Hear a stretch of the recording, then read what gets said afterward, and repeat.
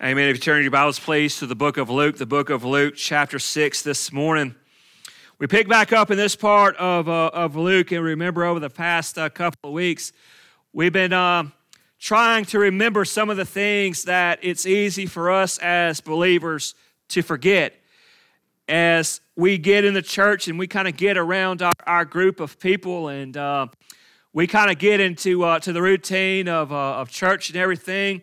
There are some things that in our hearts we just kind of just naturally forget. We forget what it was like before we knew Jesus Christ. We forget what it was like to be lost.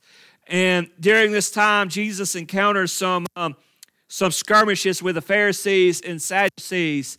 And in those encounters, it helps them as we see them get to the point where they have forgotten these things, for us to bring those things into our attention, to bring those things back to our remembrance. And we remember back a couple of weeks ago when we talked about the story of the paraplegic that was lowered down the roof and how Jesus spoke to him and he said that your sins are forgiven.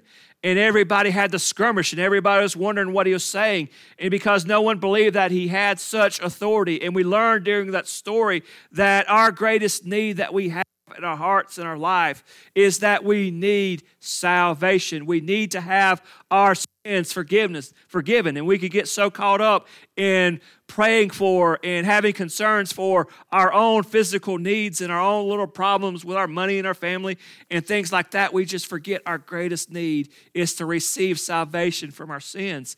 And then we talked about the calling of Levi. And after he was called, he went with his fellow tax collectors and threw a dinner because he wanted them to meet Jesus too. And all the Pharisees grumbled and complained, why is he eating with tax collectors and sinners? And Jesus told them that he'd come to save not the sinners, but not the righteous, but the lost, because well people don't need doctors. And it reminded of our hearts is that Jesus came to save the lost.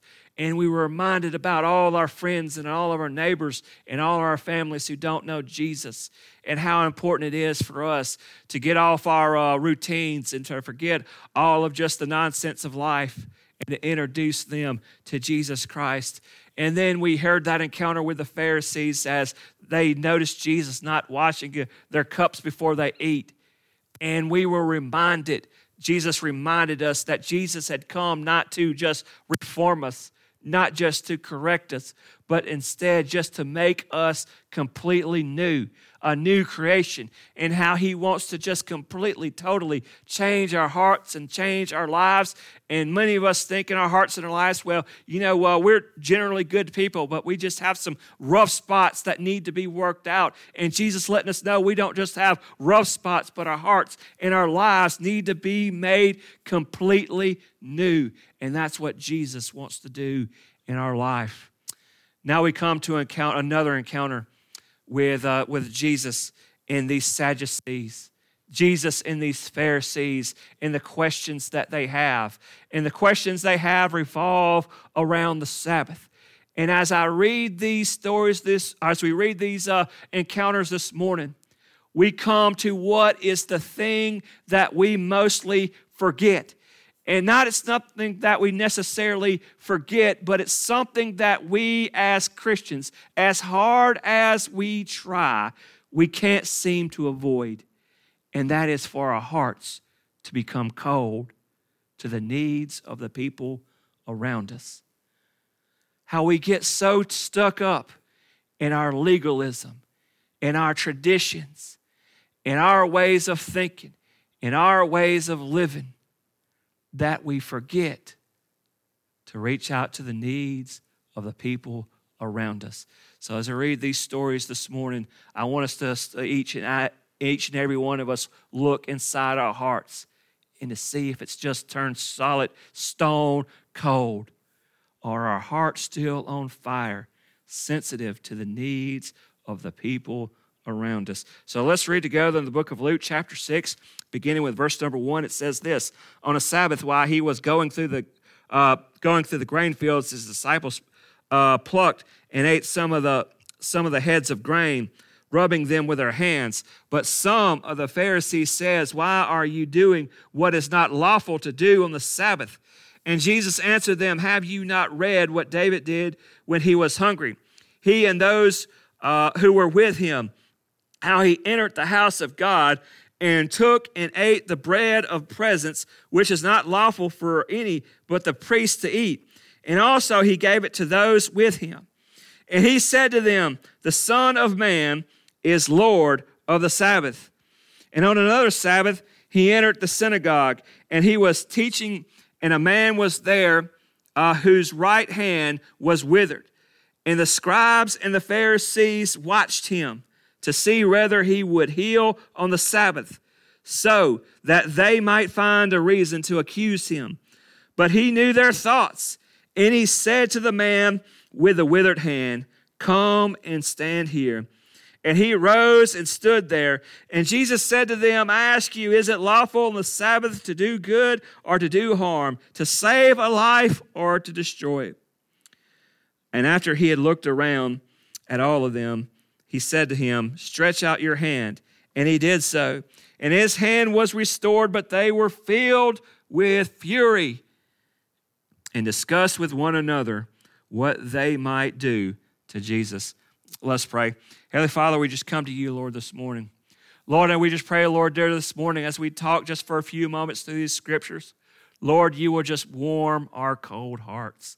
Lord, that you will just get us out of our concern for our legalism, that you will just get us out of our concern of our religiosity, that we take a look around and we see the hurt of the people.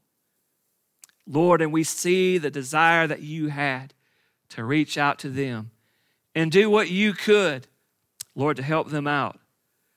Lord, that even though we may not be able to do the healings that you could do for these people, Lord, our hearts can still be warmed to the needs of those people. And we can use the things that you have blessed us with to meet their needs. Lord, do not let us be people who grow cold, but Lord, let us be continually on fire for you. In Jesus' name I pray, amen. These two encounters both happened on the Sabbath.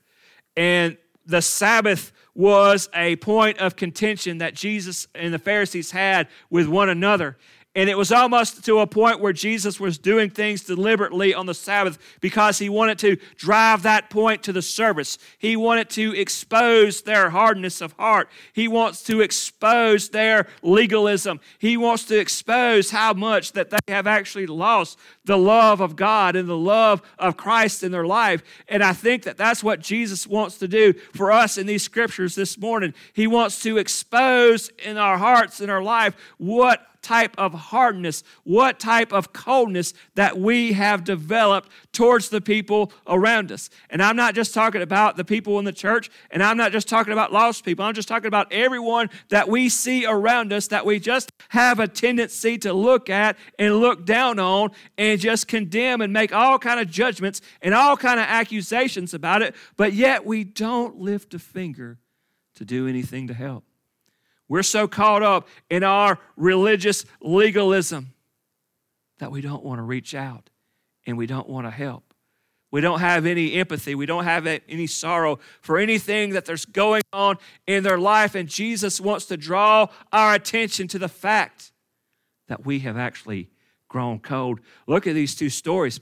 Now, here is Jesus and his disciples, and they're just walking through the grain fields, and it's on the Sabbath day, and as they walk through these grain fields, they're hungry, because it's time to eat, and they not at the church, so they ain't having a covered dish afterwards, and so they're going through the grain fields, and they're hungry, and they want a snack, and so they reach down to the grain fields, and they pick up some of the grain, and they crush it there in their hands, and they eat it. And all of a sudden, the Sadducees and the Pharisees look and say, "Why are your disciples doing what is not lawful on the Sabbath?"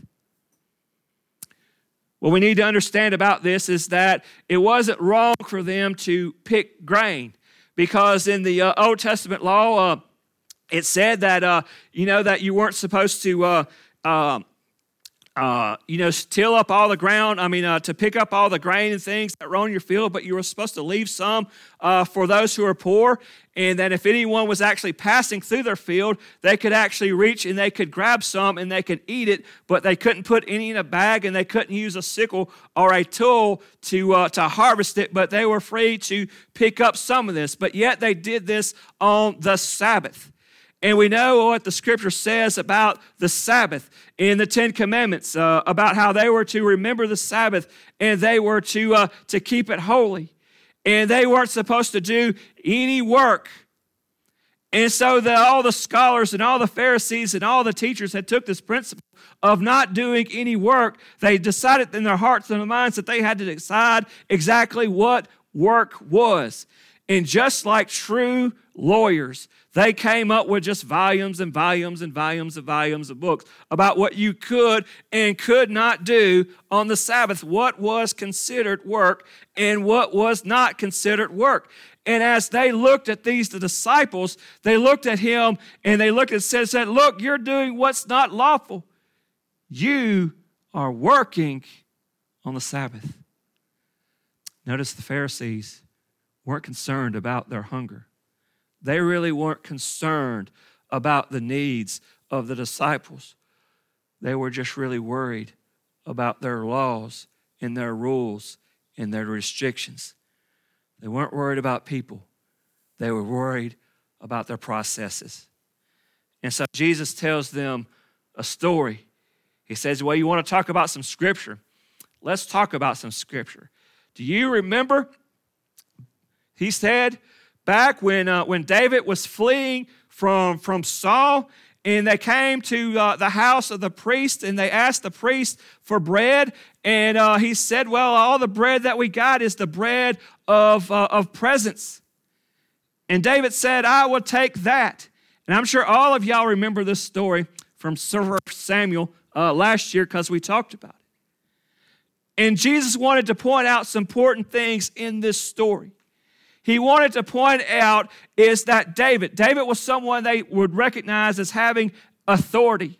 They would recognize as someone in the Scripture who did everything right. And so they gave the example of David. Well, you remember David, how in the Scripture, when he actually needed food for his men to actually eat for him and himself and the people that were there with him, that he actually took what was actually forbidden for him to have, and he ate it because there was a need.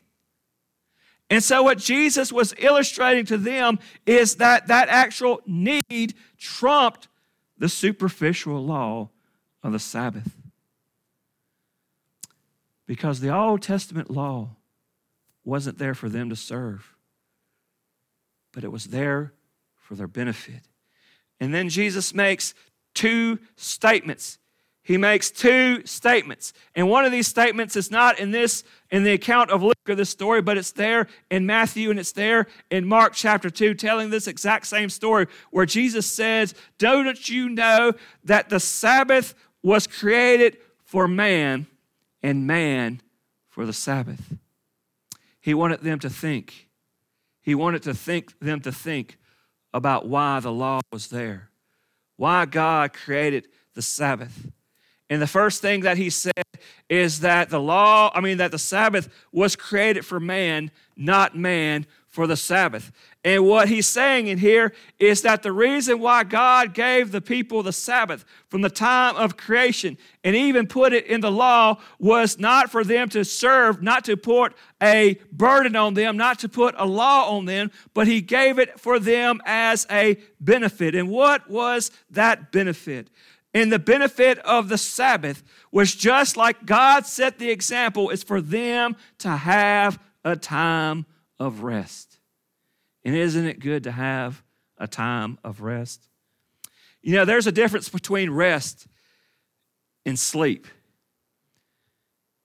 You know, we think about sleep, and that's what we need. And when we think about rest, we think about sleep. Let me just go take a nap. Let me just go lay down for a little bit. Let me just go catch up on my sleep, and everything will be fine. But rest implies something different. Rest implies a time of just sitting back and enjoying a time of there actually not being anything to do.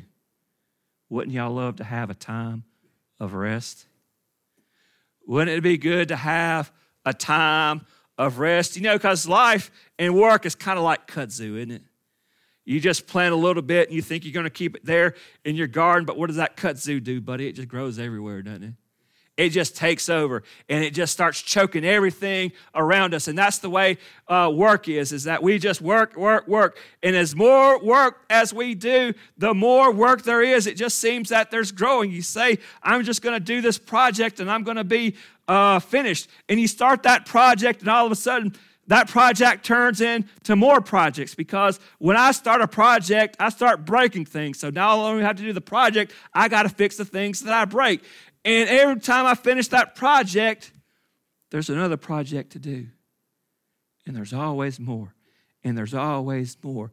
And it's a never-ending cycle. So what God said for us, even in the time of creation, is that you need just a time to rest. You need a time just to sit back and relax and enjoy the fruit of your labor, and just for a moment of time to not do anything. And what do you do during this time of rest? Well, what did God do on his day of rest? Now, God wasn't tired. God wasn't tired, but he was setting an example for us. But he did do something that's imperative for us to do. When he took that day of rest, when he took that Sabbath, when he sat down for his time of rest, he looked over his creation and said it was good, and he enjoyed it. He did that whole week, and he made the expanses of space. He created the earth, the oceans, the land, the fish, the animals, the birds, the mosquitoes, though we don't know why. He created man, and he created woman. And then he just sat down and he looked at all of it and said it was good. And he just enjoyed the goodness of his creation. And that's what God intended for us in our times of rest, is that we actually enjoy the goodness of our labor. That you actually take some time to sit there on the porch there in the rocking chair and just enjoy the things to which God has allowed you to have. Before you think about that more that you need to get, or the more or the less of what you think that you don't have, but just to enjoy the things that God has blessed you with. But it wasn't just this time of resting to enjoy, but it was a time, the rest is supposed to be a time of reflection. And what were we to reflect on? We were to reflect on the reality that everything that we have is given to us by God. Isn't it something for us to remember? To sit back and to refocus and to think that everything that we have is a gift to God. And it reminds us to be thankful. And it reminds us to give him praise. And it reminds us to worship him. And it reminds us to be generous. And it reminds us to always give glory to him for what he's given us. And to reflect maybe on the greatest reality, and that is this: as much as I gain and as much as I strive for, I always have to remember what Job taught us. Naked I came from my mother's womb. Naked I shall return. The Lord gave, the Lord has taken away. Blessed be the name of the Lord. What we have, we can't take with us. And so we reflect on the blessings of what God has given us, but also to reflect on how God would have us to be good stewards of it. A good day of rest. The Sabbath, we were not made for the Sabbath, but the Sabbath was made for us. And even all the laws, and even as they taught them throughout the Old Testament, they were given to us as good laws.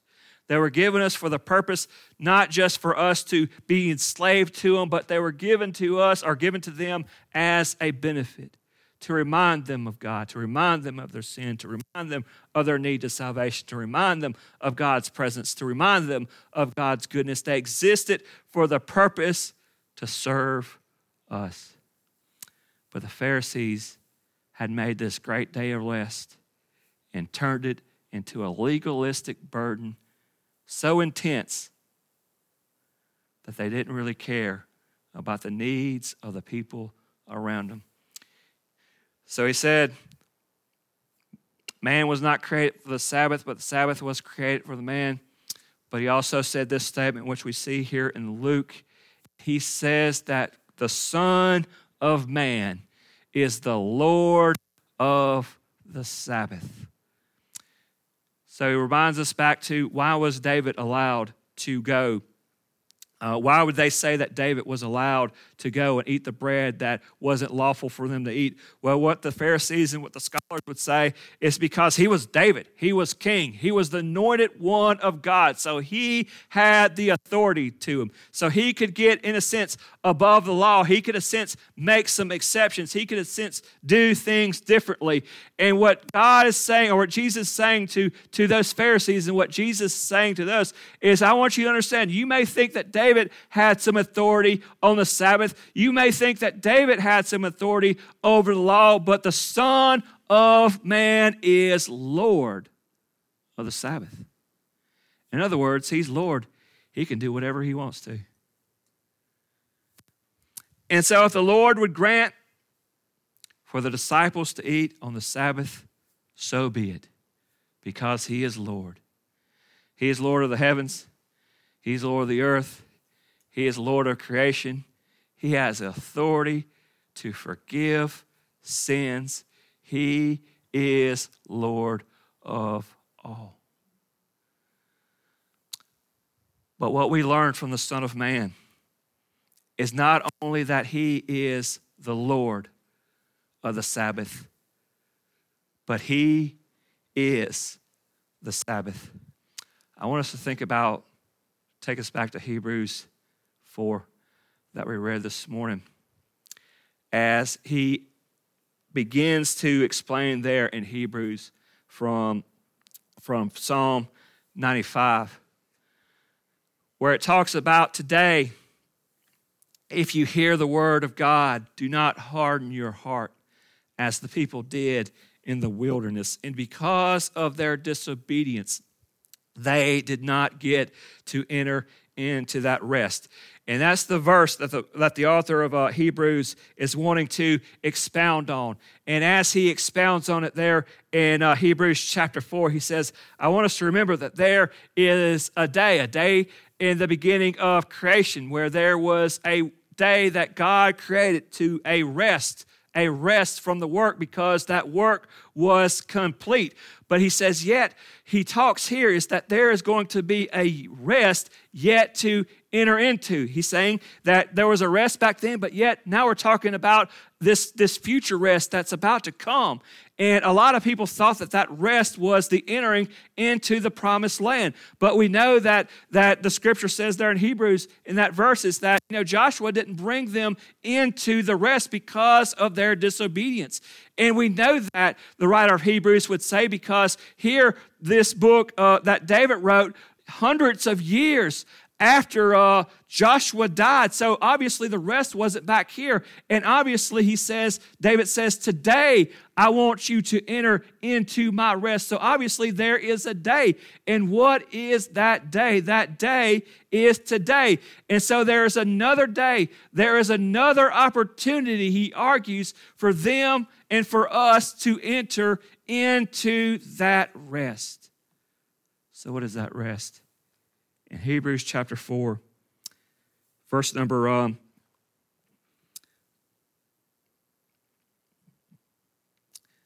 in Hebrews chapter 4, verse number 7, it says this. In verse number 10, it says, for whoever has entered God's rest has also rested from his work as God did from him. He said, think about what Jesus did on the cross. He came down here and he died on the cross for our sins. And what did he say just before he died? He said, it was finished. And he arose from the dead, and then he ascended into heaven, and then he sat down at the right hand of the throne of God. And why did he go into heaven? And why did he sit down at the right hand of the throne of God? Because he was finished. Because it was finished. Because the work of salvation was already taken care of. And so he is the Sabbath.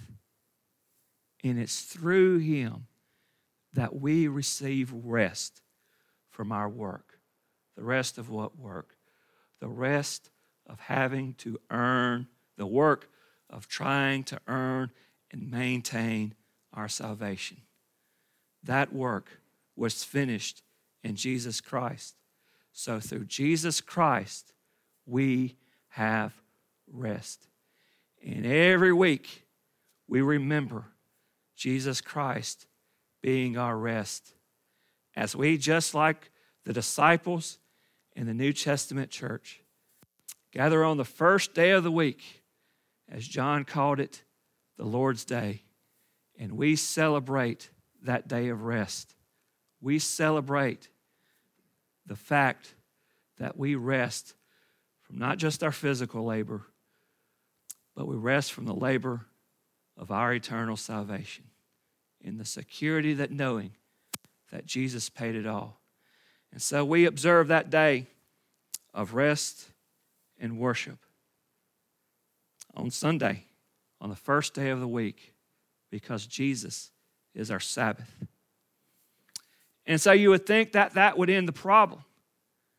But then we go to this next story where they go into the synagogue. They go to the synagogue on the Sabbath.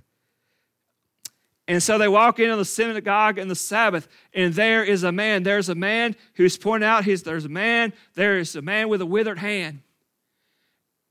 And they're looking at this man with a withered hand, and they're looking at Jesus comes in, and the scripture says that they are looking to see if Jesus would do something about it so that they could accuse them.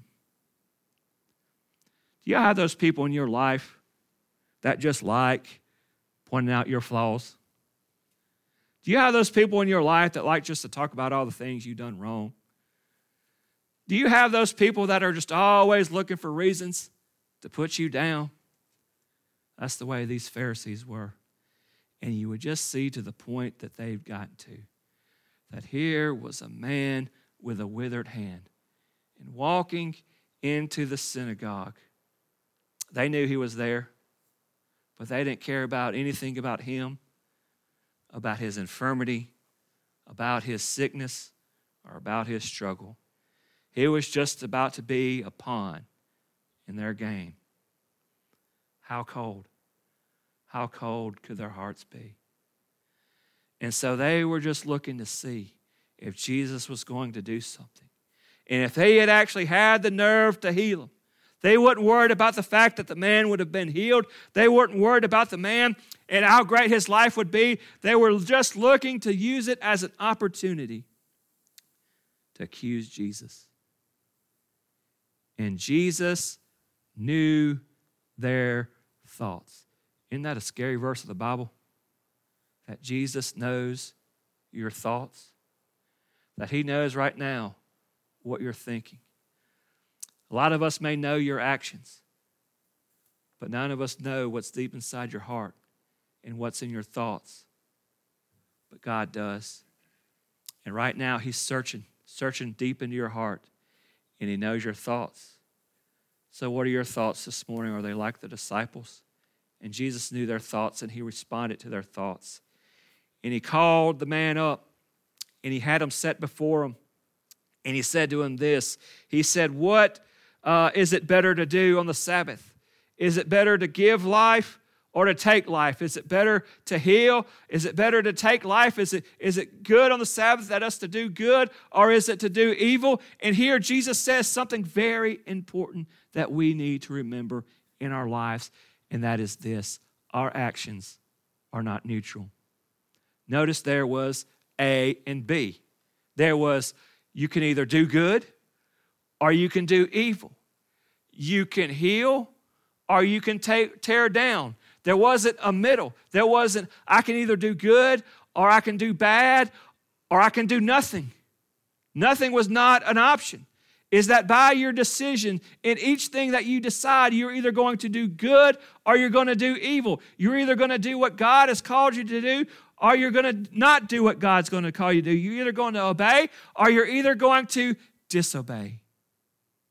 Our actions are not neutral.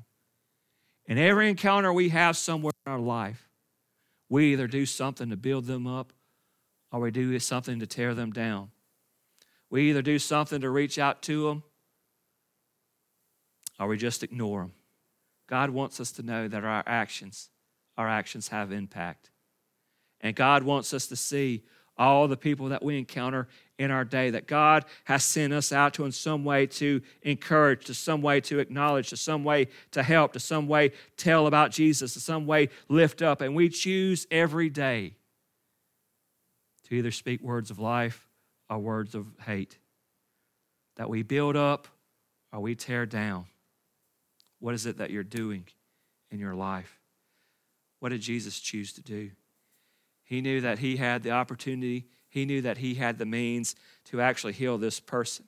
And for him to just do nothing would to him be a sin. And so he said, I want you to stretch out your hand. And so he stretched out his hand, and all of a sudden he was made whole. All of a sudden he was made clean. All of a sudden everything was great. All of a sudden he was jumping up and down. And all of a sudden, man, he was rejoicing because Jesus reached out. How do we encounter the situations that we face in our life when we have the opportunity and we have the means to help someone and we don't do it? Or are we doing it? Are we being obedient to God? But the Pharisees weren't rejoicing. The Pharisees weren't excited. But they looked at him, and this is what their response to the situation was. But they were filled with fury and discussed with one another what they might do to Jesus. Do you know those people? And I pray that we're not in our life, that when we see someone come to know Jesus Christ, we'll say, I know it's not real. And we'll start talking about all the bad things that they've done. Instead of rejoicing with them, we try to tear them down because our hearts are hard. When we see somebody get their life straight, do we rejoice with them or do we grumble? Can you just imagine how hard your heart would be to act like the Pharisees? What made their heart so hard? The heart got so hard when they stopped looking at a relationship with Jesus and started looking to their legalism. The heart started getting hard when they stopped forgetting about people and started thinking about rules and regulations. When our hearts get off track from a personal relationship with Jesus and we just start focusing on our routines of coming to church, saying hollow prayers, and just doing the routine, instead of having a vibrant relationship with Jesus, our hearts start getting hard. When we get so caught up in religious programming and rules and traditions and lose sight of people and their needs, then our hearts start getting hard. What is the state of your heart this morning? Is it cold? Has it turned cold because of bitterness of the circumstances of your life around you? Has it turned cold because you replaced a vibrant, warm relationship with Jesus Christ with just plain legalism and religious practices? I pray this morning we'll all warm our hearts, that we'll allow God to speak to each and every one of us, that we'll allow Him to change us, that we'll allow Him to mold us, but most importantly, that we'll allow him to open our eyes to the people around us and how he would use them and how he would use us to minister to their needs. Let our hearts not be hard. Let our hearts not be cold. But let us be warm. Let us be on fire. And let us always be moldable in the hands of the great potter, Jesus Christ. Let us pray. Heavenly Father, we're so grateful for the many things, Lord, that you blessed us with. Lord, we pray, Lord, this morning that you'll search each and every hour of our hearts. Lord, you know not only our actions, but Lord, you know our thoughts. And Lord, you know what's inside of us. And so, Lord, I pray we'll allow you to speak to us this morning. And if there's anyone here whose hearts are cold, Lord, that they'll be renewed this morning. In Jesus' name I pray. Amen. Let's stand and sing a hymn of invitation.